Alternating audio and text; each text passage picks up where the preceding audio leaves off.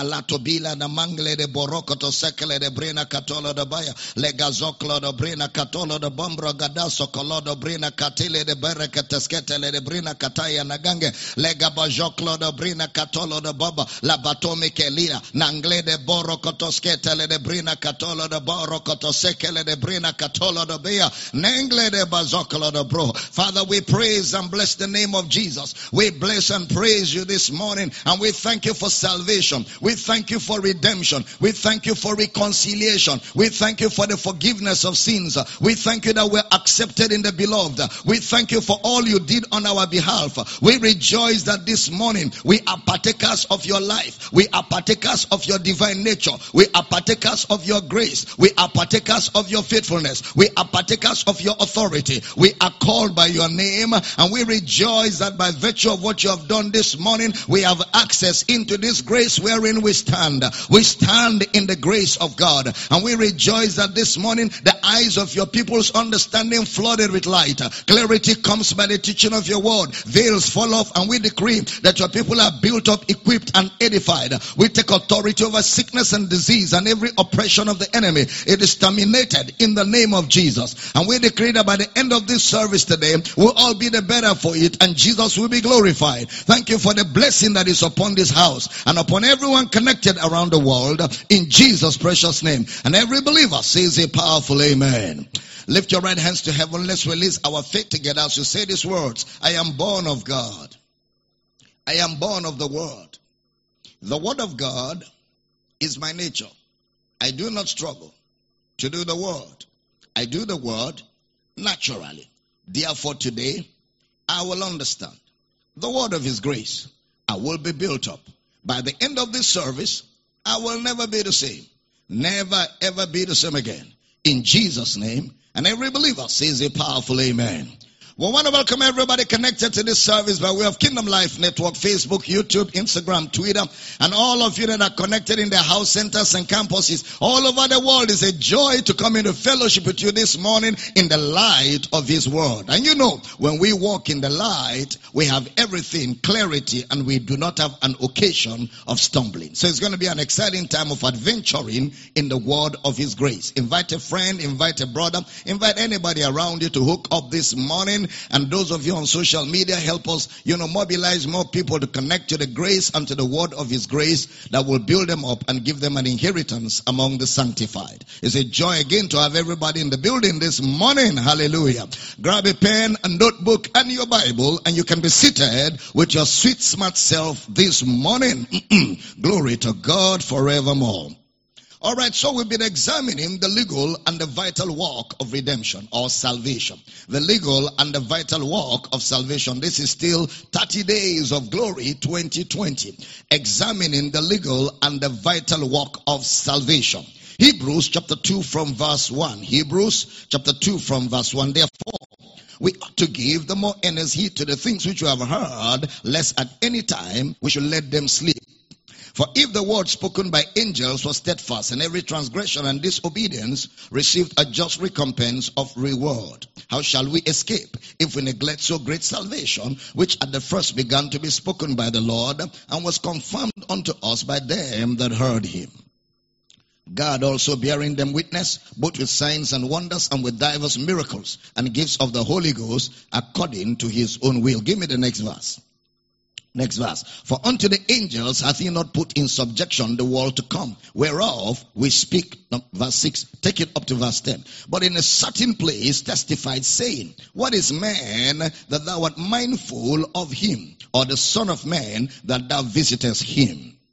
For it became him for whom, go back, continue consistently to verse 10.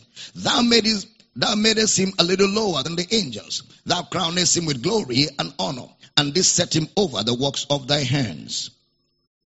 Thou hast put all things in subjection under his feet. For in that he put all in subjection under him, he left nothing that is not put under him. But now we see not yet all things put under this man, but we see Jesus. Hallelujah. But we see Jesus, who was made a little lower than the angels for the suffering of death, crowned with glory and honor, that he by the grace of God should taste death for every man.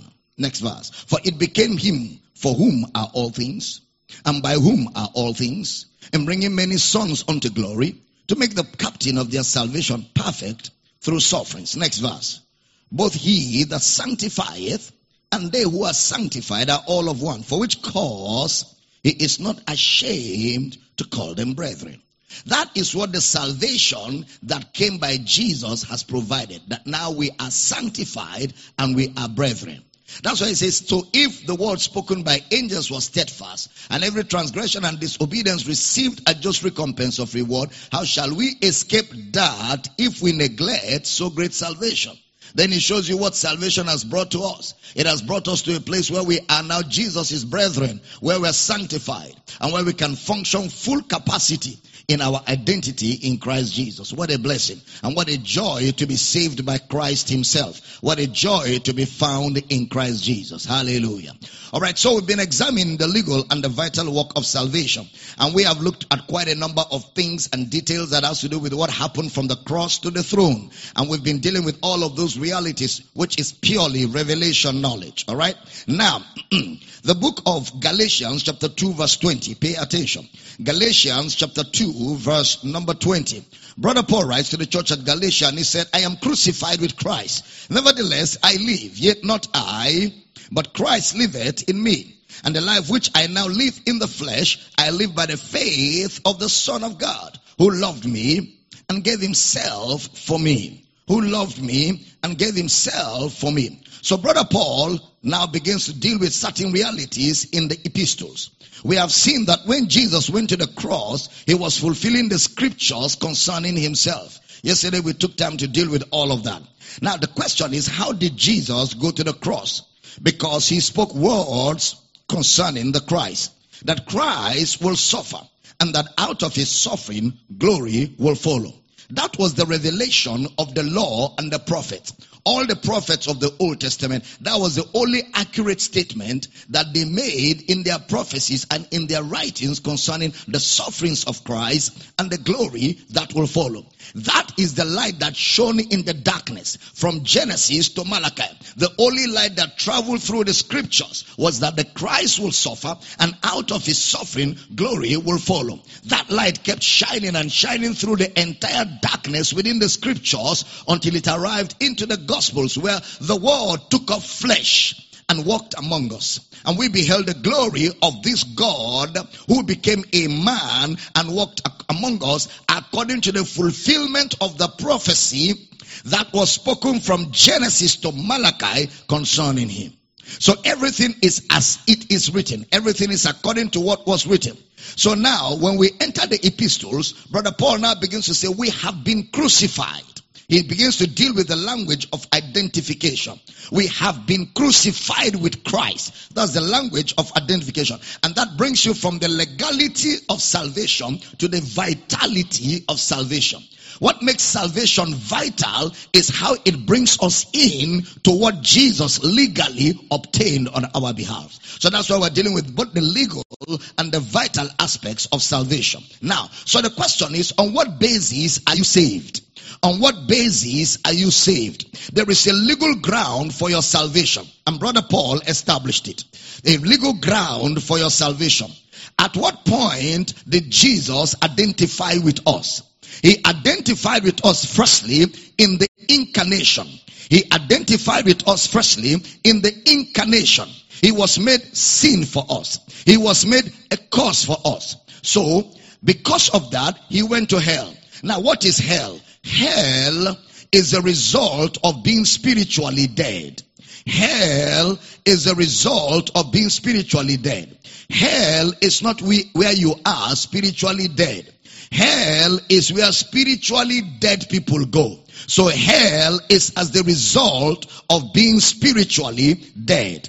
In Romans chapter 10, we have seen that Jesus was raised from the dead by speaking the scriptures. He was raised from the dead by speaking the scriptures concerning himself. He too had to speak the scriptures. We established yesterday that Jesus grew up learning. He grew in wisdom. He grew in stature. He grew in favor. So he grew. And we also saw that Jesus was always found among the doctors of the law, learning and asking questions. So he didn't come with intuitive knowledge. He had to learn. He had to search the scriptures and look for himself in the scriptures. And as he kept searching and looking, he arrived at a revelation of who he was. It was on that premise that Jesus began ministry. When he has discovered who he really was, and now he understood his assignment, he understood what he was here to do, he had understood what he was here to accomplish. And somebody said, but you say Jesus is God. Yes, in his humanity, he had to learn everything like all of us learned. That's what gives his humanity legality. He was a full human being, grew like every child, learned like every child, felt pain like every human being, was tempted in all points because he was a full human being. And that's what gives legality to the work of salvation. So now, in other words, Jesus agreed with the scriptures concerning himself. Look at Romans chapter 10 verse 4. The book of Romans chapter 10 verse 4. For Christ is the end of the law for righteousness to everyone that believe. He is the end of the law for righteousness to everyone that believe. Now let's be very intelligent here. Please pay attention. Let's be very intelligent here. Look at verse 5. Verse 5 of Romans chapter 10. For Moses describeth the righteousness which is of the law, that the man which doeth those things shall live by them. That the man which doeth those things shall live by them. So there are two things. There are two things. The man which doeth those things shall live by them. But Christ is the end of the law for righteousness. He is the end of doing those things for righteousness. But the man that rejects what Christ has done will have to do the things and live by them. Now look at verse 6 of Romans chapter 10. Verse 6. But the righteousness which is of faith speaketh on this wise. Say not in thy heart, who shall ascend into heaven? That is, to bring Christ down from above. Next verse. Or who shall descend into the deep? That is, to bring up Christ again from the dead. Two things. Number one, who shall ascend to heaven? Number two, or who shall come down? He said, don't say it. He didn't say Christ will not come down. He didn't say Christ will not be raised. But he said, don't say who will do it. Don't say who will do it. Don't say how will he rise from the dead. Don't say how will he come down from heaven. Don't say that. Now that doesn't mean he won't come. And that doesn't mean he will rise from the dead. But it's not going to be a function of your prayer. And it's not going to be a function of your inquiry. And you're going to see why he says you shouldn't say that. But what does he say? The word is nigh thee, in your mouth and in your heart. That is the word of faith which we preach. So do you know that there were no epistles when Brother Paul was writing these statements? There were no epistles. All right. So he must have quoted these statements from the scriptures, which is the Old Testament. So now he said, because the word that brought Christ down and the word that raised Christ from the dead is nigh you. You didn't see that. The word that brought Christ down and the word that raised Christ from the dead is near you. The word is nigh thee. So you don't need to say who shall and who shall not. Because there is the word that is nigh you. It's in your heart and it's in your mouth. So it's not about who will do it. There is already the word that will do it. And that same word is near you. That same word is in your heart and in your mouth. If thou shalt confess, give me Romans chapter 10 verse 9 now. Romans chapter 10 verse 9 and 10. That if thou shalt confess with thy mouth the Lord Jesus, and shalt believe in thine heart that God hath raised him from the dead, thou shalt be saved. Next verse. For with the heart man believeth unto righteousness, And with the mouth, confession is made unto salvation. All right. So now we study in the same legitimate legal grounds. That's what we're studying. The same legitimate legal grounds that gives us a stand. So in our study of the legitimate legal grounds of what Jesus did, it gives us a legitimate and legal stand to be raised from spiritual death. To be raised from spiritual death. We have a legal and legitimate ground, we too, to be raised from spiritual death. Why? The word that raised Jesus from the dead and the word that brought him down into incarnation is nigh thee, in your heart and in your mouth. The same word. The same word. So the same effect that the word had on him, it will have on anybody who will believe it. The same effect. The same effect. How did Jesus rise from the dead? It was not a function of asking questions. There was a word that traveled from Genesis to Malachi as the light that shone in the dark. And that word traveled and traveled. And that word became flesh. Ayabanaka. That word became flesh and dwelt among us. That same word crucified Christ. That same word buried him. That same word raised him from the dead. And that same word is nigh thee, in your heart and in your mouth. Are you still in the building? All right. So that word gives legitimacy, and that word gives legality that we also can be raised from the dead into spiritual life. The same words. In this instance, we speak it by identification. We speak those words by identification. Remember, we're dealing with what is the basis for your salvation. We speak those words by identification.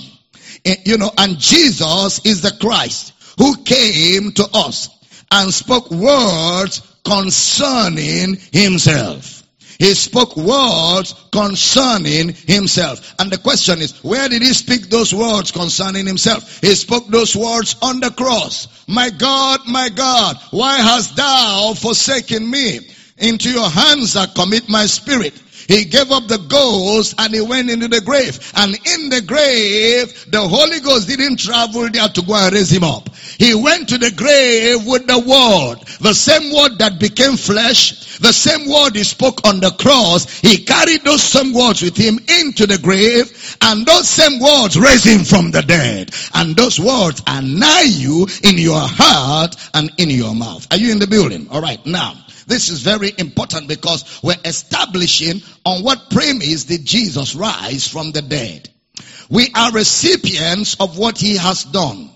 We speak the same words to be born again. We speak the same words to be born again. And we stand on the same legitimate grounds. It's not a creation of anybody that when a man says Jesus, he is saved. It's not a creation of anybody. It's just the reality and the legality of salvation. When a man says Jesus is Lord, he is saved. When a man stands and says God raised Jesus from the dead, he is saved. Why? Because that's what the scripture says. That's what the scripture says. So how does a man get saved? A man gets saved by that word. A man gets saved by that word. What word? The word of Christ in the scriptures. A man gets saved by that message. What message? The word of Christ in the scriptures. Please, very important. Not just the word of Christ. The word of Christ in the scriptures. So then, faith cometh by hearing, and hearing the word of Christ. The word of Christ. Where is that word of Christ? In the scriptures. The word of Christ in the scriptures. So on the same legitimate grounds, we are raised from spiritual death on the same legitimate grounds. We also are raised from spiritual death. The resurrection of Jesus was primarily from spiritual death. Don't forget, it is spiritual death that gave rise to physical death. If man never died spiritually, he would have never died physically. Alright? So, it will mean therefore that once a man is raised from spiritual death, it is automatic that that man will be raised from physical death. I don't know if I'm communicating at all. Because it is first spiritual death before physical death. Please pay attention. Spiritual death before physical death.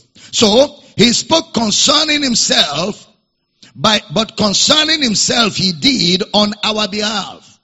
Jesus spoke concerning himself, but concerning himself he did on our behalf. So we speak it, our own confession, we speak it by identification. We believe and speak. He doesn't believe to speak. Jesus did not have to believe to speak. Jesus knew it. And because he knew it, it happened. But we have to believe it. We have to believe what Jesus knew. And we have to speak it for it to take effect on us. Don't forget, he died spiritually because we were dead spiritually. Identification. He died spiritually because we were dead spiritually. The word of God raised him up. We speak those same words, we are also raised up. That's what gives legitimacy to our salvation. So the word of faith which we preach. The word of faith which we preach. Now, how was Jesus raised? He was raised from the dead by the same word of faith. The same word of faith which was spoken by the prophets. He was raised from the dead by the same word of faith which was spoken by the prophets. That's how Jesus was raised from the dead. By the same word of faith which was spoken by the prophets. Please pay attention. When God said it, it did not require power. When God spoke those words, they did not require power. Please pay attention. So, the word of faith is a self-guaranteeing, self-fulfilling word of God in the word spoken by the prophets. Self-fulfilling, self-guaranteeing word of God as spoken by the prophets. Why? Because when God said it, it did not require power. When God spoke those words, they did not require power.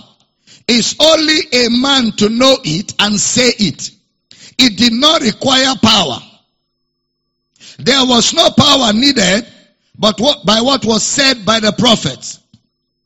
The words of the prophets did not require power to help them. That is what we mean by God raised Jesus from the dead.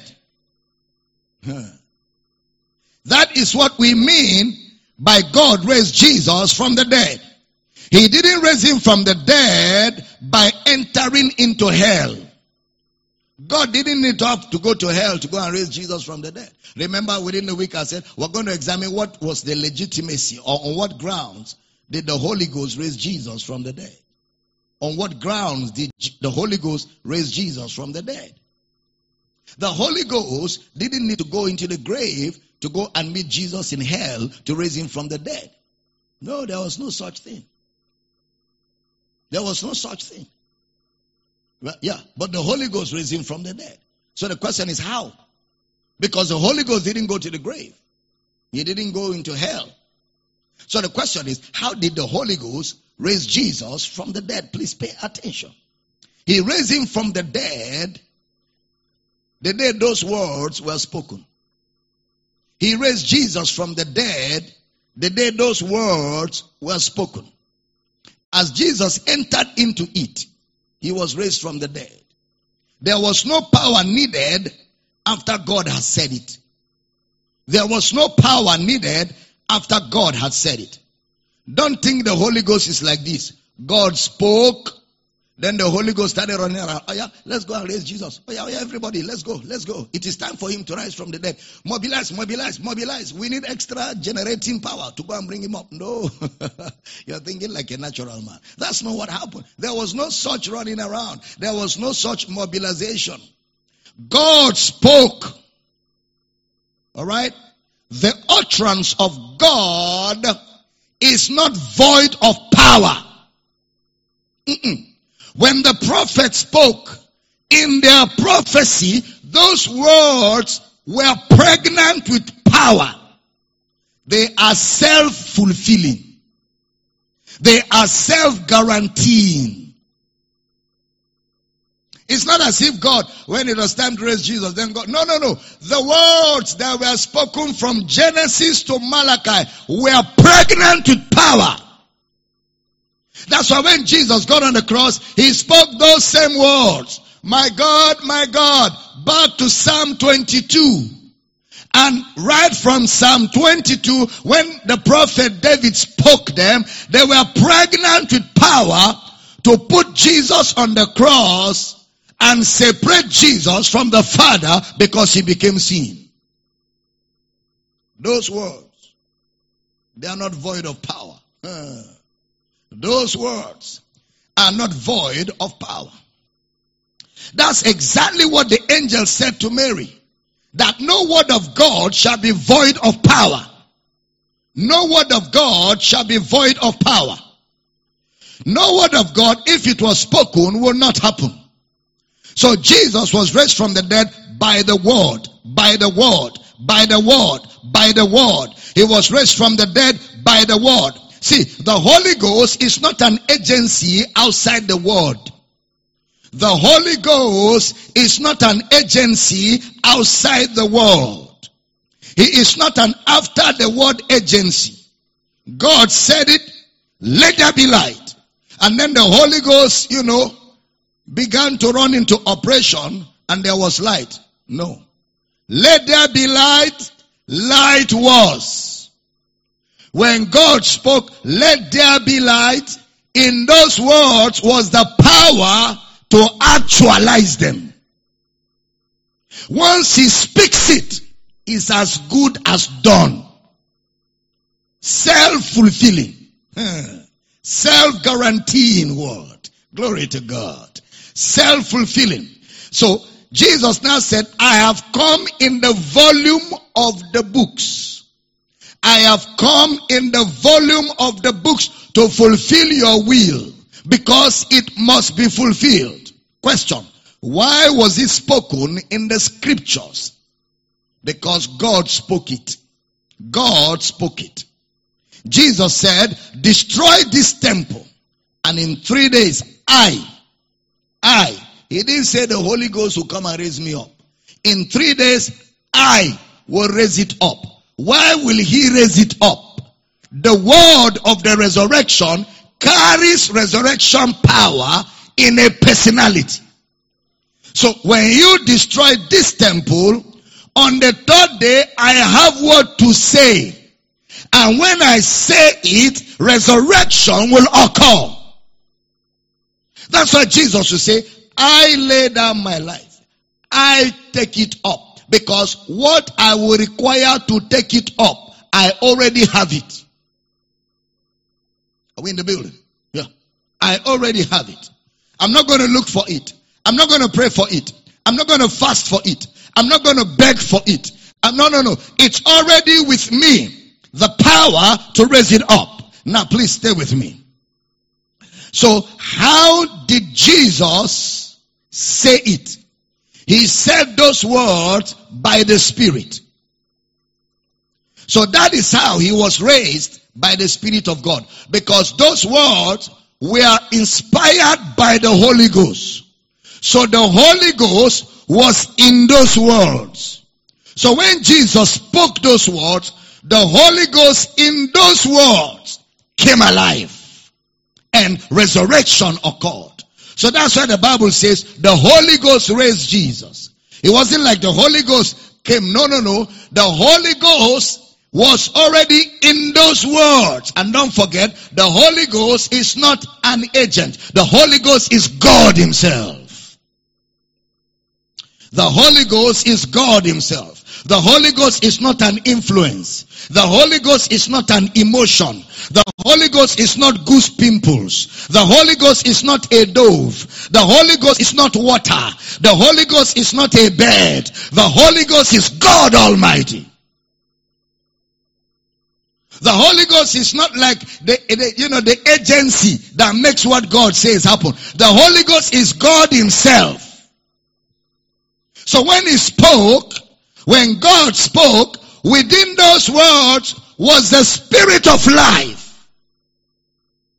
The Spirit of life. Those words were pregnant. Those words were pregnant. And that is how Jesus was raised from the dead by the Spirit of God. Look at Hebrews chapter 1 verse 3. Pay attention. Hebrews chapter 1 verse 3.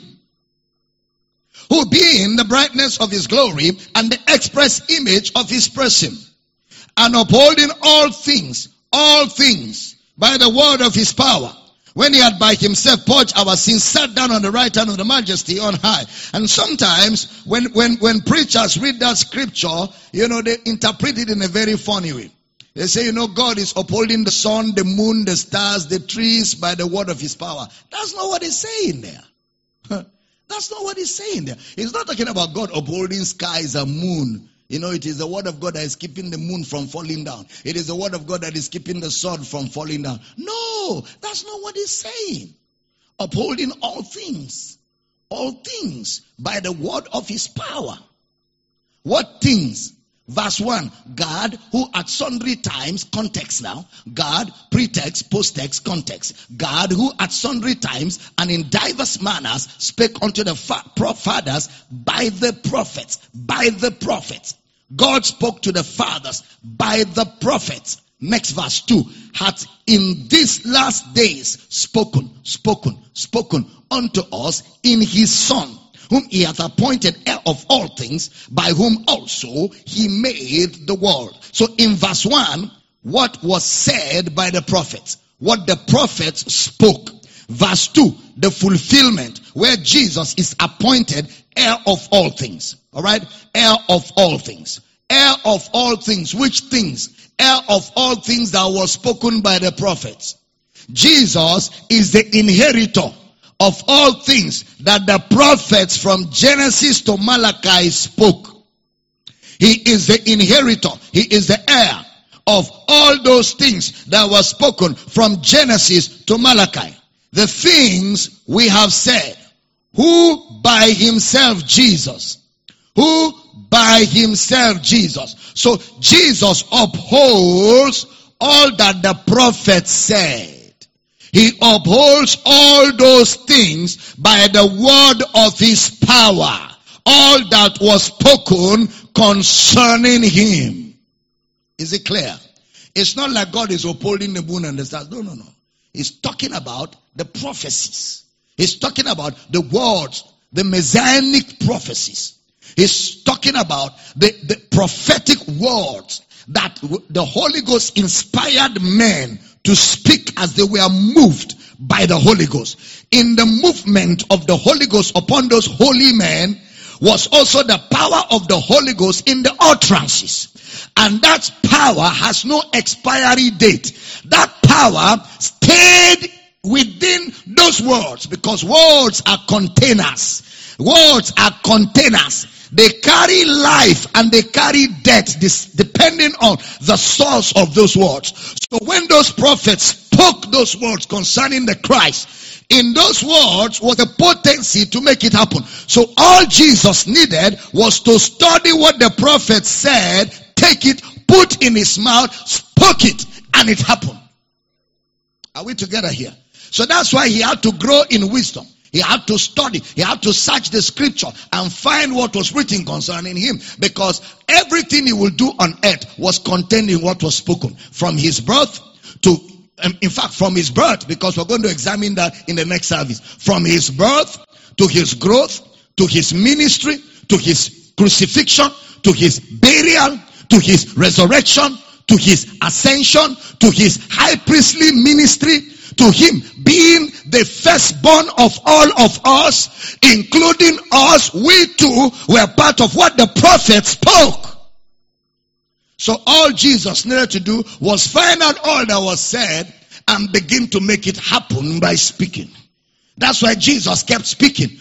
From when he was born till when he died on the cross, in the grave, he was speaking till he rose. And after he rose, he kept speaking. Because no word of God shall be void of power. I didn't hear powerful amen. He had to speak. He had to keep speaking. And he was able to do it because it has been said. He was able to do it because it has been said. So Jesus was raised from the dead by the Holy Ghost. What do we mean by the Holy Ghost? It means it had been said. Because it's the Holy Ghost that caused the prophets to speak. So what the prophets of old spoke contained the power to make it happen. So throughout the time he was in hell, he was saying it.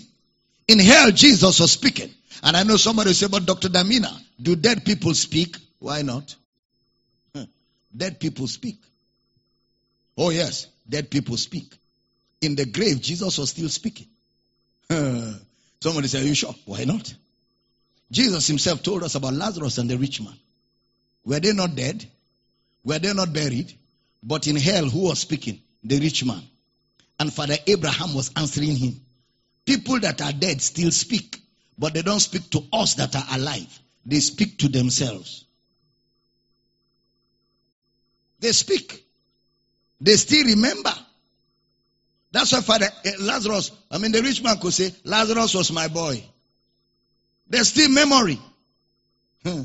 That somebody is dead doesn't mean he's dead. He's not dead. Because people's spirits are eternal. The spirit is eternal. And death means separation from the body. That doesn't mean the spirit is extinguished. No. Death means the spirit just walked away and left the body. That's death. Separation. That separation is death. But doesn't mean the spirit is no more active. I don't know if I'm communicating at all. Yeah. So dead people speak. They speak. That's why the rich man was talking. And it's Jesus that told us. So Jesus knows what he's talking about. Because nobody has been there before. Only he who came from there. And he says, look, this is what happened. And that gives us a glimpse into what happens in the life after death. That dead people still speak. That's why Jesus in the grave was still speaking. But the good thing is that he was speaking the things said concerning himself. From when he was here, he spoke the things concerning himself. He taught the things concerning himself. On the cross, he spoke the things concerning himself. In the grave, he spoke the things concerning himself. And when he woke up, he did 40 days conference speaking the things concerning himself. Are we communicating at all? Yeah. He spoke the things concerning himself. He spoke the things concerning himself. Glory to God. He spoke the things concerning himself. Now, please pay attention. That is why today salvation is the same way it happens. There's consistency. It's not double standards. The same way it happened to Jesus is the same way it happens to us today in salvation. The Bible says after he had purged our sins by himself, he was exalted to the right hand of God on high. When the man came to Paul, he said, what must I do to be saved? What did Paul answer? Believe. Believe. How do you believe? With the heart, man believeth. So when you tell a man, believe, what you're saying is, your heart must believe this. Man believeth. And with the mouth, confession is made unto salvation. How was Jesus raised from the dead? Peter explains it doctrinally in Acts chapter 2 verse 31. Acts chapter 2 verse 31. He, seeing this before, spake of the resurrection of Christ, that his soul was not left in hell, neither his flesh did see corruption. Next verse. This Jesus hath God raised up, whereof we are all witnesses, or we all are witnesses. That's what Jesus said. Today, we also speak by identification. We speak by believing.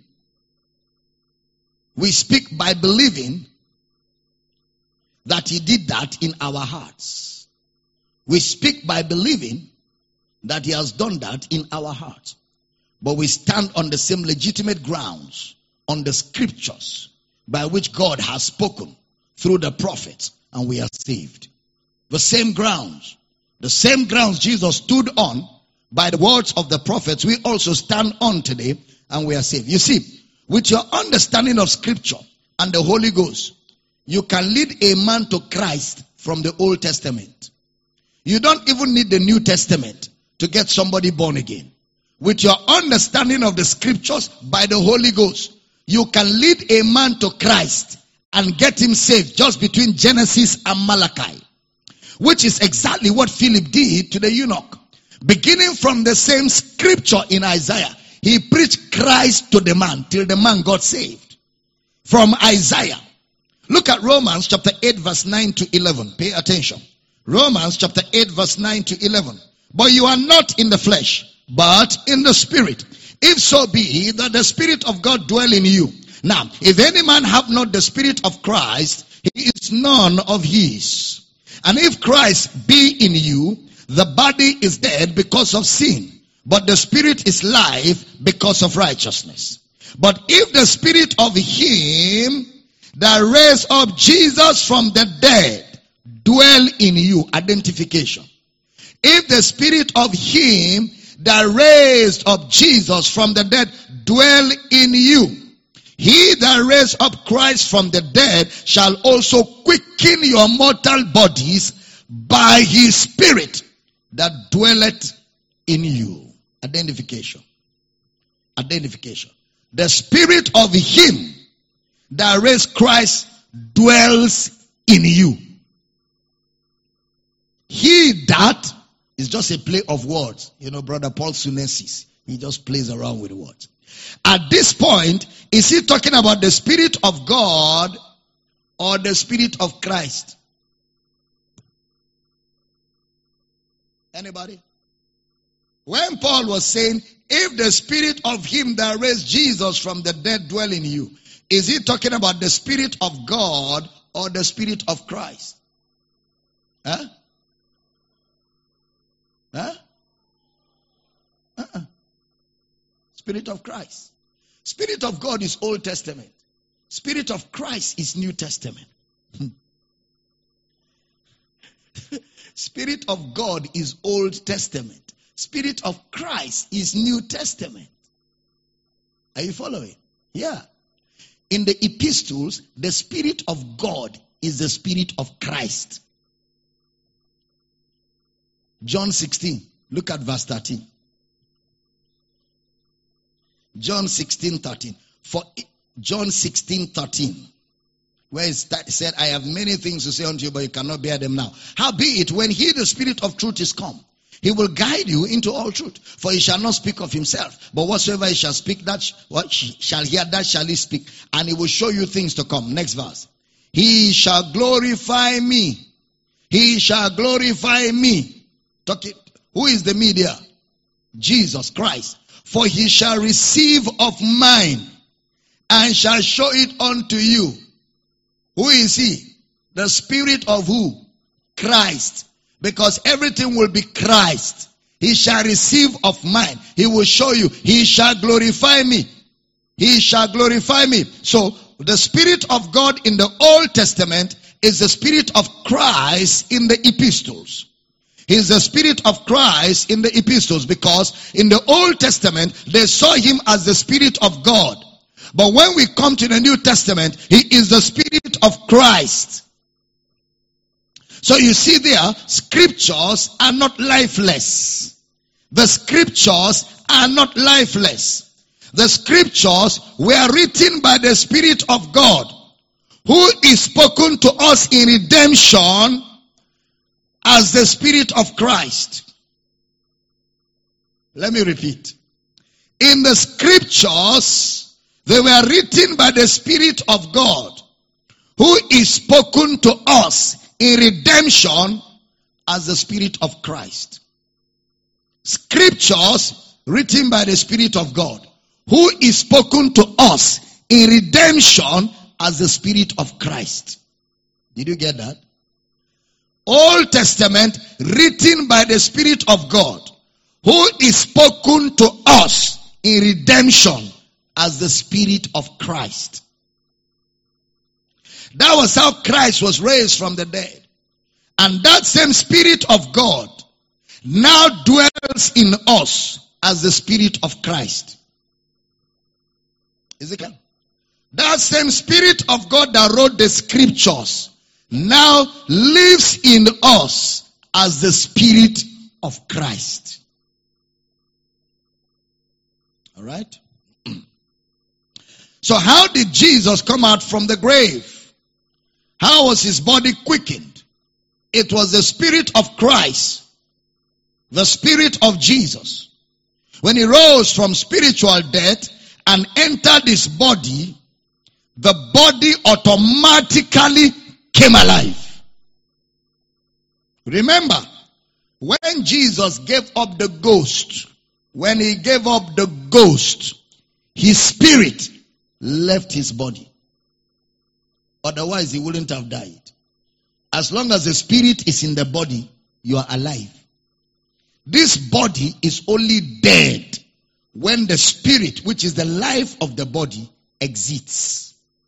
So when he died, his spirit left his body. But of course, you know that before his spirit left his body, there were 3 hours of darkness.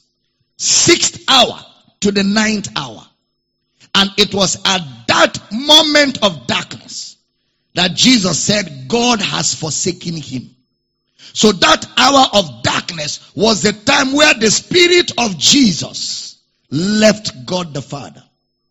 There was a separation. God left God because of you. God walked away from God. Remember? God said to God. God came out of God. And God said to God, you go. God came into the womb of Mary. And God came out of the womb of Mary as man. And God walked on earth as man while God was with God. And while God was with God, walking on earth as man, God in man became sin. And God left God. That separation happened in the space of 3 hours. God saw God turning into sin. And it took 3 hours and the entire universe shut down. Because God was becoming sin and identification with man. And after that separation on the cross, the Spirit of Jesus, which is now sin, left his body. The body died. Okay? But at that same instance, the Spirit of Jesus went to hell, where man in sin was qualified to stay forever. Jesus went there. And his body was taken from the cross and buried in the tomb. So the body was not with the spirit. The spirit was in hell while the body was in the tomb. And the Father and the Spirit of Jesus were no more together. All Jesus was left with was the spoken word. What was spoken concerning him. And Jesus had faith that those words cannot fail, because he knows the content of those words. So that's why he could tell Pilate, you don't have any power except if it's given to you from God. I lay down my life and I know how to raise my life up. And that's why he could separate from God without fear and without worry, because he had faith that those words on the third day will raise him up. And on the third day, while Jesus was in hell, he began to speak the word. Thou shalt not leave my soul in hell, nor suffer thy Holy One see corruption. Thou shalt not leave thy soul in hell. And the moment he began to speak those words on the third day, those words entered his body and quickened his spirit. And Jesus came out of that grave in the power of the word, entered his body in the tomb. As soon as he entered, the body came alive, walked out of that tomb and took with him men from paradise, and all of them rose from the dead triumphantly. I don't know if I'm talking to somebody here. He rose from the dead on the third day, and he walked among men. He showed himself to his disciples. He went around showing himself so that they know that this is not a spirit. This is still Jesus in human flesh. And they said, it's a spirit. He said, no, I'm not a spirit. Handle me. A spirit does not have flesh and bones as you see me have. He folded his leg. It folded. He was not a jelly. He bent his waist. It responded. He moved his neck. It responded. He said, touch me. I'm Jesus. This is same Jesus. And the Bible says, they said, no, you're not. He said to them, okay, do you have food? They went and brought boiled fish. They didn't give him puff puff. They went and looked for fish that is boiled. They gave him, he sat down with the glorified body and ate fish. No word of God shall be void of power. God's word is self-fulfilling. God's word is self-confirming. God's word is self-guaranteeing. When God speaks it, you can go and sleep. The power to make it happen is contained within the confines of that word. I feel like I'm talking to somebody here. That is how Jesus was raised from the dead, by the glory of the Father. I will get into that. He was raised from the dead by the Spirit of God. The Spirit of God in the word spoken by the prophets. You didn't hear that. The Spirit of God in the words spoken by the prophets. When Jesus took those same words spoken by the prophets, that same Spirit of those words were in the words in Jesus' mouth. That's how God raised him from the dead. That's how God raised him from the dead. On the third day. Don't forget, like I said before, I want to repeat something I said because that will help a lot of you. The Holy Ghost is not an agency outside the word. Don't ever miss that. The Holy Ghost is not an agency outside the word. So you don't need to be worshiping the Holy Spirit specially. Holy Spirit. Oh, Holy Spirit. No. You are acting against the scriptures. Jesus said he shall not speak of himself. He's not the focus. Jesus said he shall glorify me. He shall take that which is mine. He will not show himself to you. He will show me to you. So when you take your eyes from Jesus and put on the Holy Ghost, you're contradicting God's word. The Holy Ghost is not an agency outside the word. He is not an after the word agency. The Holy Ghost is in the word. Because it's the Holy Ghost that inspired the word. Don't forget, holy men spake as what? They were moved by who? The Holy Ghost. Somebody said to me, you know why I don't like Dr. Damina? One guy like that. Somebody that was trying to teach Bible. He didn't even understand the one I was trying to teach him. He starts fighting me. I have many enemies, so just be praying for me. He doesn't even know anything. He doesn't know anything. No, I'm not joking. Nothing. John 3:16, can't explain it. I'm still trying to teach him fundamentals. He said, you know why I don't like Dr. Damina? He's telling somebody else. And the person said, why? And he couldn't say that to me. Meanwhile, when he was before me, yes, Papa, yes, Papa, yes, Papa, yes, Papa. As if he would fall on the ground. And I was being loving to him, trying to show him things that will help him. And he couldn't say his displeasure to me. When I left, he was telling some pastors. And he didn't know those pastors are my students. They have been learning me in private. I don't like Dr. Damina. Why? Dr. Damina said you cannot pray to the Holy Ghost. that you cannot pray to the Holy Ghost. You cannot wake up and say, good morning, Holy Spirit. Oh, Holy Spirit. Oh, Holy Spirit. If you need a wife, go and marry. Just go and marry and be doing all those things to your wife. Or if you need a husband, quickly get one. If you don't know how to come, we'll teach you how to grab a brother and marry him. Leave that in. The Holy Spirit doesn't need those things. He's not the focus. He is here to glorify Jesus. He is here to reveal Jesus. So every time you say Holy Spirit, what he does is he tells you Jesus. Holy Spirit, Jesus. Because that's where your eyes should be there. There's no competition in the Godhead. Every time you say Holy Ghost, he says Jesus. All of us, our focus is on Christ. How many of you remember God has highly exalted him and giving him a name that is above every? The name of Jesus is above the name God. The name Jesus is above the name God. It's above every name in heaven, on earth, and under the earth. So all of deity is identified by the name Jesus. Am I teaching here? There's no competition in the Godhead. The more of Jesus you know, the more of the Holy Spirit you know. Because the Holy Spirit is the Spirit of Jesus. Am I teaching this morning? Yeah. He said, he shall glorify me. He shall not speak of himself. What he shall hear is what he will speak to you. He shall glorify me. He will take that which is mine and he will show it to you. So the revelation is the revelation of who? Revelation of Christ. It's the revelation of Jesus. So the guy said, Dr. Damina said we should not do anything with the Holy Spirit. Me. Hey, me. Hey, me like this. I never said you shouldn't do anything with the Holy Spirit.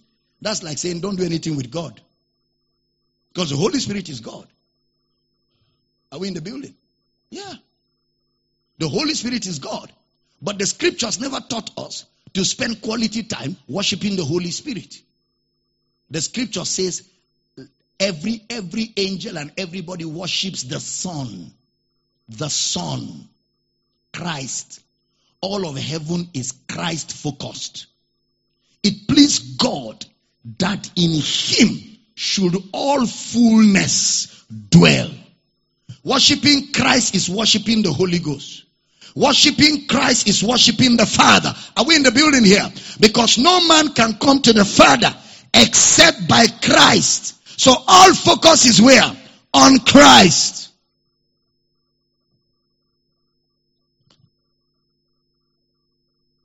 All focus is on Christ. All focus is on Christ. So please listen carefully. Don't miss this point. Christ was raised from the dead, and that Spirit of God that raised him from the dead now dwells in you. That same Spirit that raised Christ from the dead now dwells in you. Do you know what that implication is? What it implies is that you don't need to pray to be raptured. Nobody prayed for Jesus to rise from the dead. The Word of God, by the Spirit of God, raised him from the dead. You too, that same Spirit dwells in you. And that same Spirit will quicken you on the day of rapture. Is it clear here? Yeah. It's not a prayer point. It's your reality in Christ. You are sealed by the Holy Ghost. The Holy Ghost lives in you. So that same Spirit will quicken your body. That same Spirit. The Spirit of God. Glory to God. The Spirit of God will quicken you on the day of resurrection. So when Jesus rose from spiritual death, he entered the body, and then the body automatically came alive. Because when we come into Christ, the Spirit of man and the Spirit of God are infused. The Spirit of man and the Spirit of God are infused into the Spirit of Christ. God and man meet in Christ. God and man, they meet in Christ. The Spirit of God, the spirit of man are infused into the spirit of Christ. So Christ amalgamates man and God. Christ unites man and God. The point of unification between mortality and immortality is Christ. God took on humanity. Immortality took on mortality. God and man in Christ. God was in Christ. If any man be in Christ. So God and man met in Christ. So the Spirit of God and the Spirit of man is infused into the Spirit of Christ. So he that is joined to the Lord is one Spirit. One Spirit. He that is joined to the Lord is one Spirit. One Spirit. Please stay with me. So now, please pay attention. So, when we hear that Christ was raised from the dead by the glory of the Father, pay attention. By the glory of the Father. That word glory of the Father is explained as the glory of Christ. The glory of Christ. John 17:5. John 17 verse 5. And now, Father, glorify thou me with thy own self, with the glory which I had with thee. With the glory which I had with thee before the world was. Glory before the world began. That which God spoke ahead of time. The glory is that which God spoke ahead of time. Look at that same John 17:22. Please pay attention. John 17:22. And the glory, hallelujah, and the glory which thou gavest me, I have given them. Hallelujah. Hallelujah. You are the Lord, that is your name. You will never share your glory with any man. You will never share your glory with anybody. Almighty God, that is your name. You think by singing that you're giving God glory, you are robbing God of his glory. Put that scripture again. Ooh, I love this. And the glory, hallelujah, which thou gavest me, I have given them, that they may be one, even as we are one. Today we are the custodians of God's glory. Woo! Woo! Glory! Glory! Glory! Glory! We are the custodians of God's glory. Christ in you. Where are the containers of God's glory here? Woo! I tell you, I feel like running around this building. And the glory that thou gavest me, I have given them, that they may be one, even as you and I are one. God and man met where? In Christ. Now, I said that to say what I'm about to say. That unity with God is the glory of the Father. Our unity, our union with God. So Jesus was raised from the dead on that basis. Don't think that God just moved into the scene. I have to do something. I have to do something. My son has been in the grave. I have to do something. No. Brother Paul explained it better. Acts 13:32. Pay attention. Acts chapter 13, verse number 32. Acts 13:32. And we declare unto you glad tidings, how that the promise which was made unto the fathers. Unto who? The fathers. Next verse. Woo!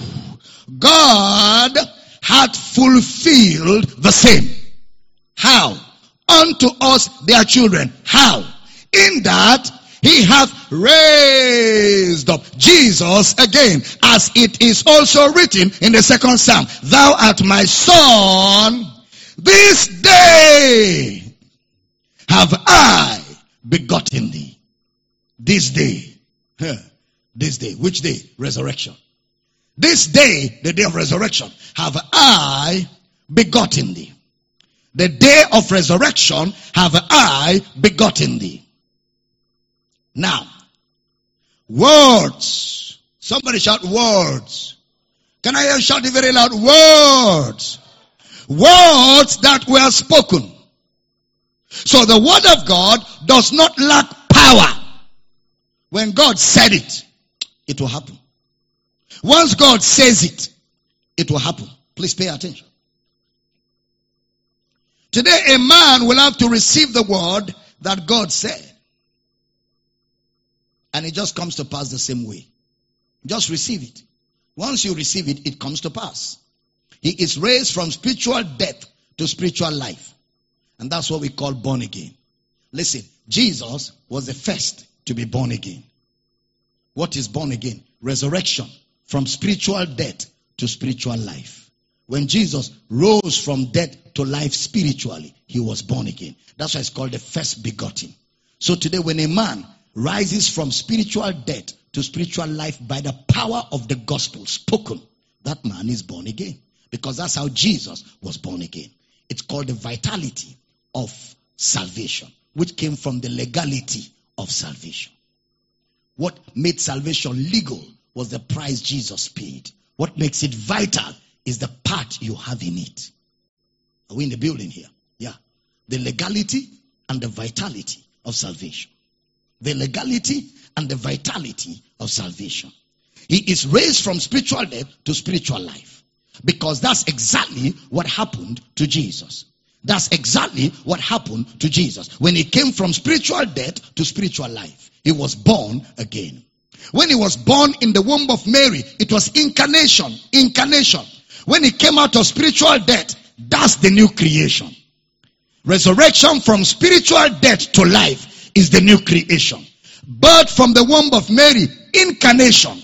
So that is why we are not born like Jesus was born from the womb of Mary, because that will be incarnation. Incarnation is just one person. We are born from the dead to life. We were dead in sins. The gospel came. We believe, and the power that raised Christ from the dead raised us from spiritual death to spiritual life. That's what it means to be born again. Raised from death to life.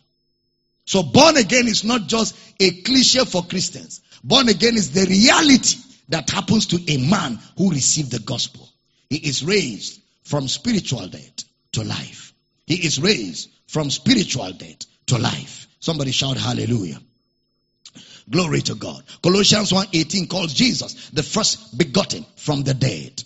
Romans 8:29 calls Jesus the firstborn among many brethren. In Hebrews chapter 1, this day have I begotten thee. It was thousands of years before Jesus died that word did not lack power.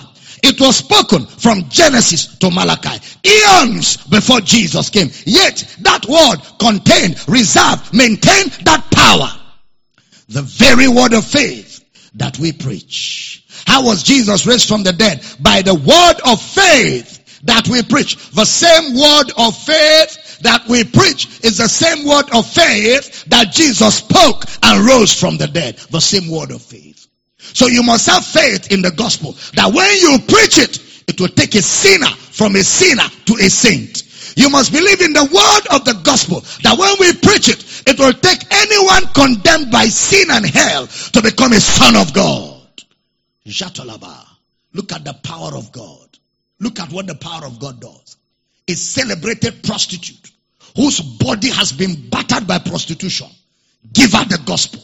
The gospel rejuvenates her, transfers her from darkness to light.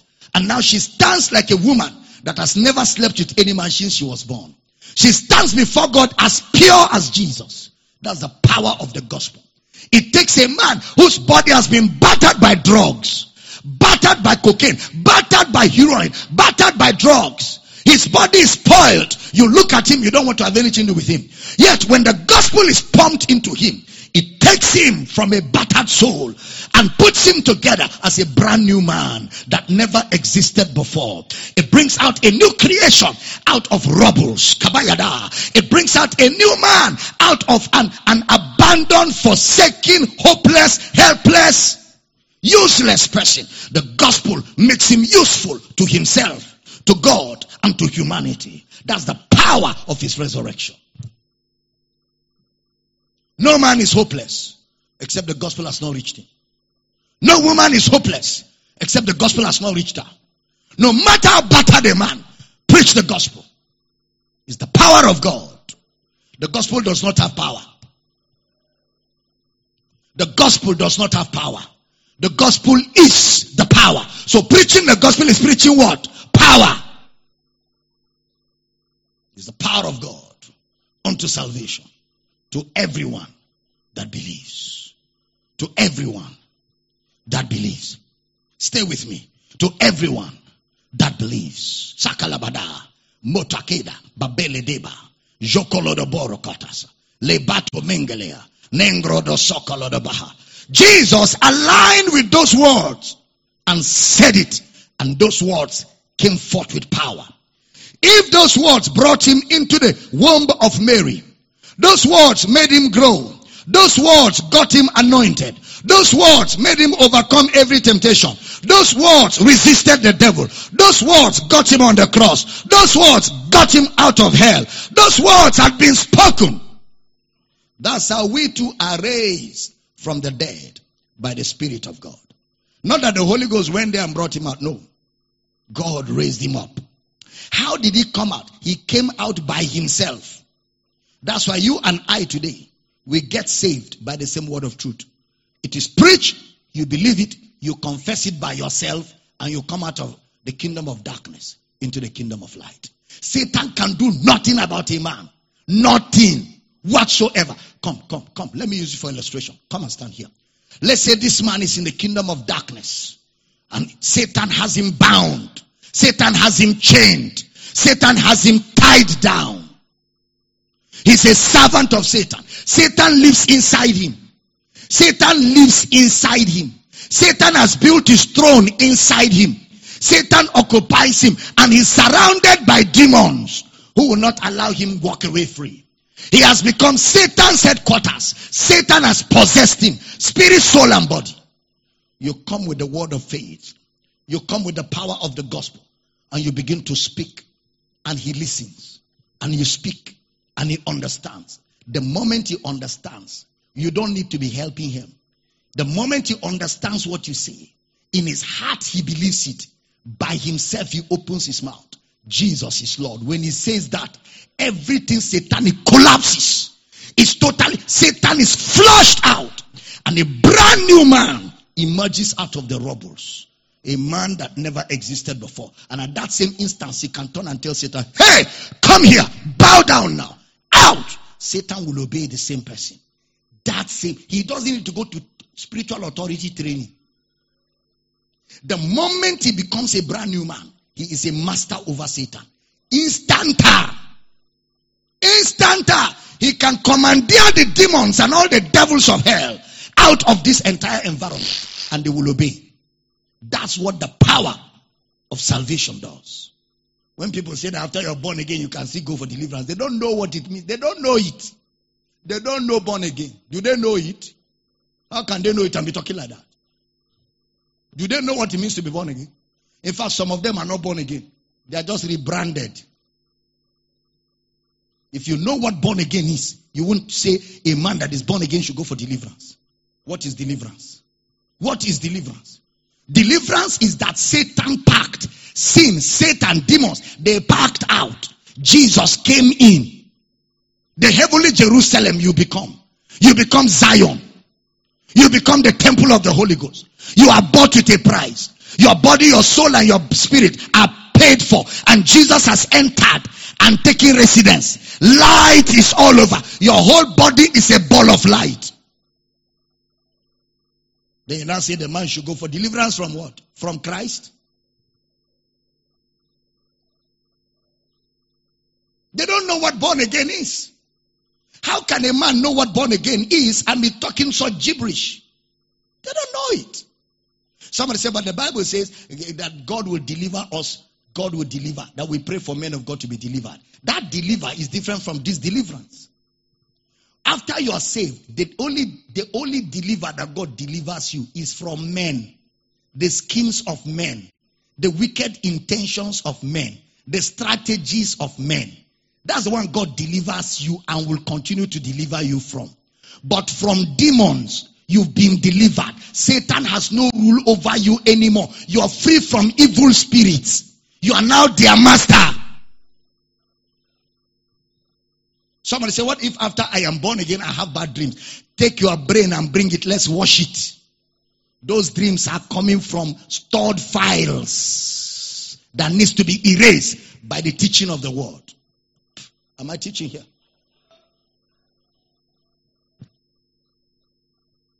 It's not a spiritual problem. It's a mental knowledge problem.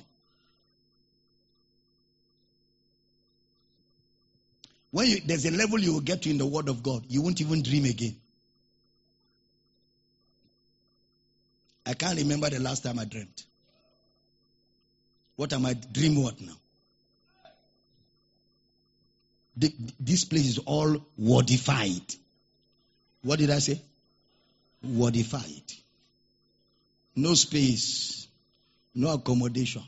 No idle files. No abandoned space. Everywhere is fully occupied and utilized. And if it's possible, if your own is not engaged, I can borrow it. Because there's enough to store. Let the word of Christ dwell in you how? Richly. You're full of it. Where will the dreams come from? My people are destroyed. That's where the problem is. It's not that the man is demonic. No, the devil is afraid of you. From the moment you're born again, you are Satan's master. You are his master. And if you follow the teaching, you will know that Satan is really not a prayer point. If you follow what I taught in the last 3-4 days, when we undress Satan, it's nothing. Satan is only effective to the degree of the intelligence of the person he possesses. If the unbeliever Satan is inside is a dummy, the devil in him is a dummy. Satan is a dummy. His intelligence is in the body of the person that he possesses. How intelligent the person is will be how intelligent Satan's schemes will be. He has no knowledge. He only uses people's knowledge against them. Are we teaching? Bless your heart, brother. You are a ball of light. When you walk, imagine light walking. Because that's what you are. You are the light of the world. You are a ball of light. The light of God all over you. Glory to God. Say with me, I am the light of the world. Say with me, I'm free. I stand in the liberty that I have in Christ Jesus. Glory to God. Give me a few more minutes. I'll soon let you go. Shatoladaba. This kind of service is difficult to close. Zebadogaya. Glory to God. I say glory to God. You look at the scriptures every time because that is how Jesus was raised from the dead. Paul said, and if Christ was not raised from the dead, our faith is vain. We are still in our sin. So our identification is the resurrection.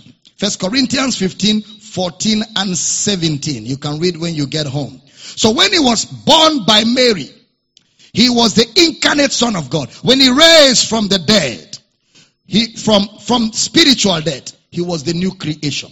The new creation is the Lord raised from the dead, who came not from God, but he came from spiritual death. The new creation did not come from God. He came from spiritual death. The new creation came from hell. And that's how you are the son of God today, on a legitimate basis, by speaking the word of Christ. So anywhere a man is today who says, Jesus Christ save me, he is saved, because those are the same words Jesus spoke about himself, and he rose from spiritual death. Same words, legitimate. It's not magic. He spoke the same words concerning himself, that man is saved by identification, because he believes. Jesus did not believe. He spoke of himself. I believe that God raised him from the dead. I am saved. He said the word is nigh thee, in your heart and in your mouth. How do I know I am saved? Because God raised Jesus from the dead by the same word of faith that I believe and I have spoken. Same word. If you are born again by the word of faith and Jesus is the first begotten, there's an order set. You are born again by the same word of faith. Where does the Holy Ghost come in? He spoke through the prophets. He spoke through the prophets. And no word of God is void of power. When he appeared on earth in the womb of Mary, it didn't just happen in time. Remember, the last prophet spoke about John. John had to be the last one. And John pointed to Jesus. Nothing was coincidental. Jesus began to fulfill what had been said by the word of God. That's why when we call him the word of God, is a title John gave him. The word of God. John could center everything on him. He is called the word of God. This is he of whom it was spoken. So when Jesus came, he spoke concerning himself. I am the way. I am the truth. I am the life. I am the resurrection. I am the life. He spoke concerning himself. What the prophet spoke concerning him. Today, we believe what he said, we are saved. He didn't need to believe it because he was it. He didn't need to believe it because he was it. He only spoke it. We hear it. We believe it. We speak it. And we come into union with him. We come into union with him. Because Jesus was the scripture speaking of himself. He was the scripture speaking of himself. When he went to hell, he was made sin according to the scriptures. It didn't just happen. He died on the tree according to the scriptures. When he said it is fulfilled, the scriptures were fulfilled. When he went to hell, it was fulfilled. Today, he is the advocate general for every one of us. The scriptures are fulfilled. If you see Jesus today, he is still speaking the same scriptures. If you see him now, it is the same scriptures he is speaking. There's nothing he is saying outside the scriptures. So if you see Jesus now, what you're hearing me say is what you will hear him say. Same scriptures. He is the word who became flesh. He is the embodiment of the prophecies of the prophets in physical manifestation. And I have news for you. He lives in you. He lives in you by the power of the Holy Spirit. He lives in you by the power of the Holy Spirit. All the Old Testament saints spoke about him.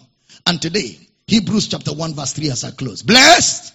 Hebrews chapter 1 verse 3. Hey, lebato belea, who being the brightness of his glory and the express image of his person, and upholding all things by the word of his power, when he had by himself purged our sins, what did he do? Sat down on the right hand of the majesty on high. He purged our sins and sat inside us by his Spirit. Today, we are the house, the temple of the Holy Ghost. We are the house, the residence of the Father. Jesus and the Father and the Spirit dwell in us today by the Holy Ghost. I and my Father will come into you and make our abode in you. He lives in you. He lives in you. Stand on your feet and celebrate that. He lives in you. Celebrate that reality this morning. He lives in you. Celebrate that reality this morning. He lives in you. Glory. He lives in you. Christ in you. The hope of glory. Hallelujah. Bless this morning. And Father, we rejoice and celebrate the word. We celebrate the word spoken by the prophets in the scripture concerning us. We are that generation that will serve you in spirit and in truth. And we are that generation that will make the world know the truth of the gospel. We are that generation that will demonstrate and manifest the glory of God in the face of Jesus. We are that generation that will walk in power, in authority, and manifest all that Christ has made available to us in his resurrection. We are beneficiaries of all the work of Christ. And we rejoice that this morning, this reality is dawning on us. I pray for everybody, the eyes of your understanding continually is being enlightened. And I decree that everything that is yours in Christ, you enjoy the fullness of it. You are not denied. You are not denied. You are not restricted. You walk in the power of God's word in the name of Jesus. And we rebuke sickness, disease, and infirmity out in the name of Jesus. Sick bodies be healed. Be healed in the name of Jesus. Thank you, Father, for your word. And thank you, Father, for grace and mercy. And thank you for the opportunity to learn and to be equipped. In Jesus' precious name. And every believer says that amen on a note of finality. Can we celebrate our reality in Christ with a shout? You want to scream? You want to jump? Just go ahead and celebrate. Glory! Glory! Glory! Amen. Now listen to me. We continue this in the next service, and in the next service I'll have Mr. Michael Bush joining me for the interactive session. But just before we close this particular service, I'd like to take up the offerings. Every time we come before the word of God, we come humbly, we come respectfully, and we come with honor. We come honorably. Our offerings are an honor of what Christ has done, an honor of our collective responsibility to get the gospel of Christ to the nations of the earth. Every time you give to this ministry, you make it easy for us to get the gospel to people who are in need of the gospel. Your money goes a long way to enable us do all that we do to make sure you keep getting the word, and not just you alone, but other people around the nations of the world keep getting the word. So every time you give, I want you to see your money as a missionary. I want you to see your money as a missionary you're sending into the field to bring the gospel, the good tidings to people in need. Every time you give, I want you to see your money as an investment, an eternal investment into God's system of soul winning that can never fail.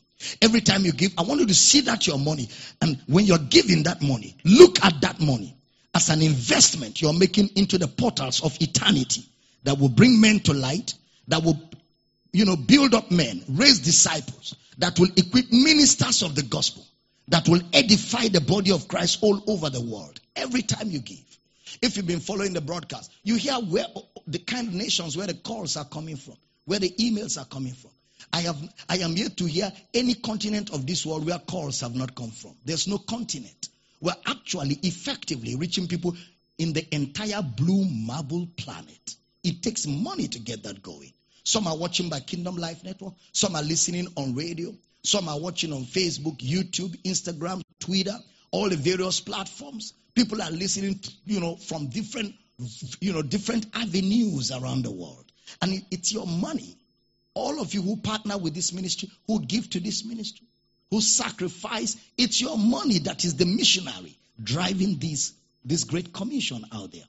And it should gladden your heart. It should make you happy. Because that brings fulfillment when I know that my money is making an impact of eternal value on people's lives. When you know that your money is not just used to take something that you go to toilet and throw out, but it's making an eternal investment in people's eternities. It should make you happy. And every time we give, that is the joy we have in giving. That is our contentment in giving. And that is our reward in giving. That the purpose for that giving is being achieved. Are we together in the building? And those of you online and everybody else on television and all of you in our house centers and campuses, I want to thank everybody that has tirelessly given to this ministry to enable us to do what we do for the kingdom all over the nations of the earth. You must remember, we still have a huge assignment because there is an entire community of people yet to be enriched with the truth of this gospel. Many of them are bound by religion. So we have a huge assignment ahead of us. The more monies we get, the more we can break into those communities and push the gospel in there. And I'm so glad because these are the best days to be alive, to see the glory of God filling the earth as the water covers the sea. Everybody giving this morning, I want to thank you. Grab your offerings, your kingdom investment, your partnership, whatever you're giving to this ministry. I'm going to pray just one prayer for all of it. And I want to thank everybody who is a part of this. Let me also announce next Sunday is our partnership Sunday. Next Sunday is the 2nd of August, right? It's our partnership Sunday. And we're looking forward to having an explosive time as partners, and everybody supports this ministry to enable us to do much more in the month to come. Thank you once again. Lift up your offerings. And if you're watching, this is your first time, and your location does not have any account scrolling on the screens, if you shoot an email today to Dr. Abel Damina, we will send you an account that will be relevant for your location. But please indicate where you're emailing us from. Thank you, and thank you for giving. Let's pray. Father, thank you for everybody giving in this house, online, on television, all those that are giving by way of radio, all those in our house centers and campuses all over the world. We give in faith, we give with joy, we give with honor, and we give intentionally and deliberately, understanding what our money is doing in the advancement of God's purpose. And we rejoice for the privilege to add value to eternal purposes in men's lives all over the world. Thank you, Father, that you're not unrighteous to forget our labor of love. I pray for everybody giving this morning. I decree that your offering is a sweet smell and every need of yours is met supernaturally. I decree that this week you have ideas, concepts, insights, opportunities, relationships. In the name of Jesus, you make money. In the name of Jesus, your steps are ordered by the Lord. In the name of Jesus, I decree that your desires find expression. Father, we give you praise for the blessing upon this household of faith. In Jesus' precious name. And every believer says an amen like thunder. Glory to God. Hey guys online, we love you. Guys on television, I'll be joining you live again at 11 a.m. GMT +1. Please get more people because we are still going to stay on this legality and vitality of salvation. And I'm going to move into some territories that you'll be glad you were a part of listening to. But we love you guys. Always a joy to serve you the grace of God. And all our house centers, we live in the able hands of house coordinators. And all our campuses in the hands of our coordinators in the various nations of the world. And everybody else will see you at 11 a.m. GMT +1. And until then, enjoy the grace of Christ. Let's celebrate viewers around the world for being a part of this message. For these, other messages, and books by Dr. Abel Damina, please call +234 806 800 9939 or email powercityoffice@gmail.com. Jesus is the exclusive custodian. Jesus is the sole carrier. Jesus is the perfect imprint, the pleroma, the corporate headquarters of the Godhead. Jesus is the executive carrier of the Father. So if you don't know Jesus, you don't know the Father. You can never know the Father outside of Christ. Church in the air and church online.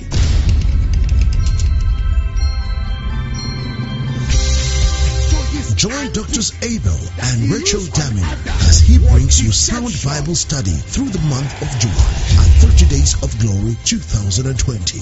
Exegetically examining the fundamentals of the Christian faith. Salvation in Christ.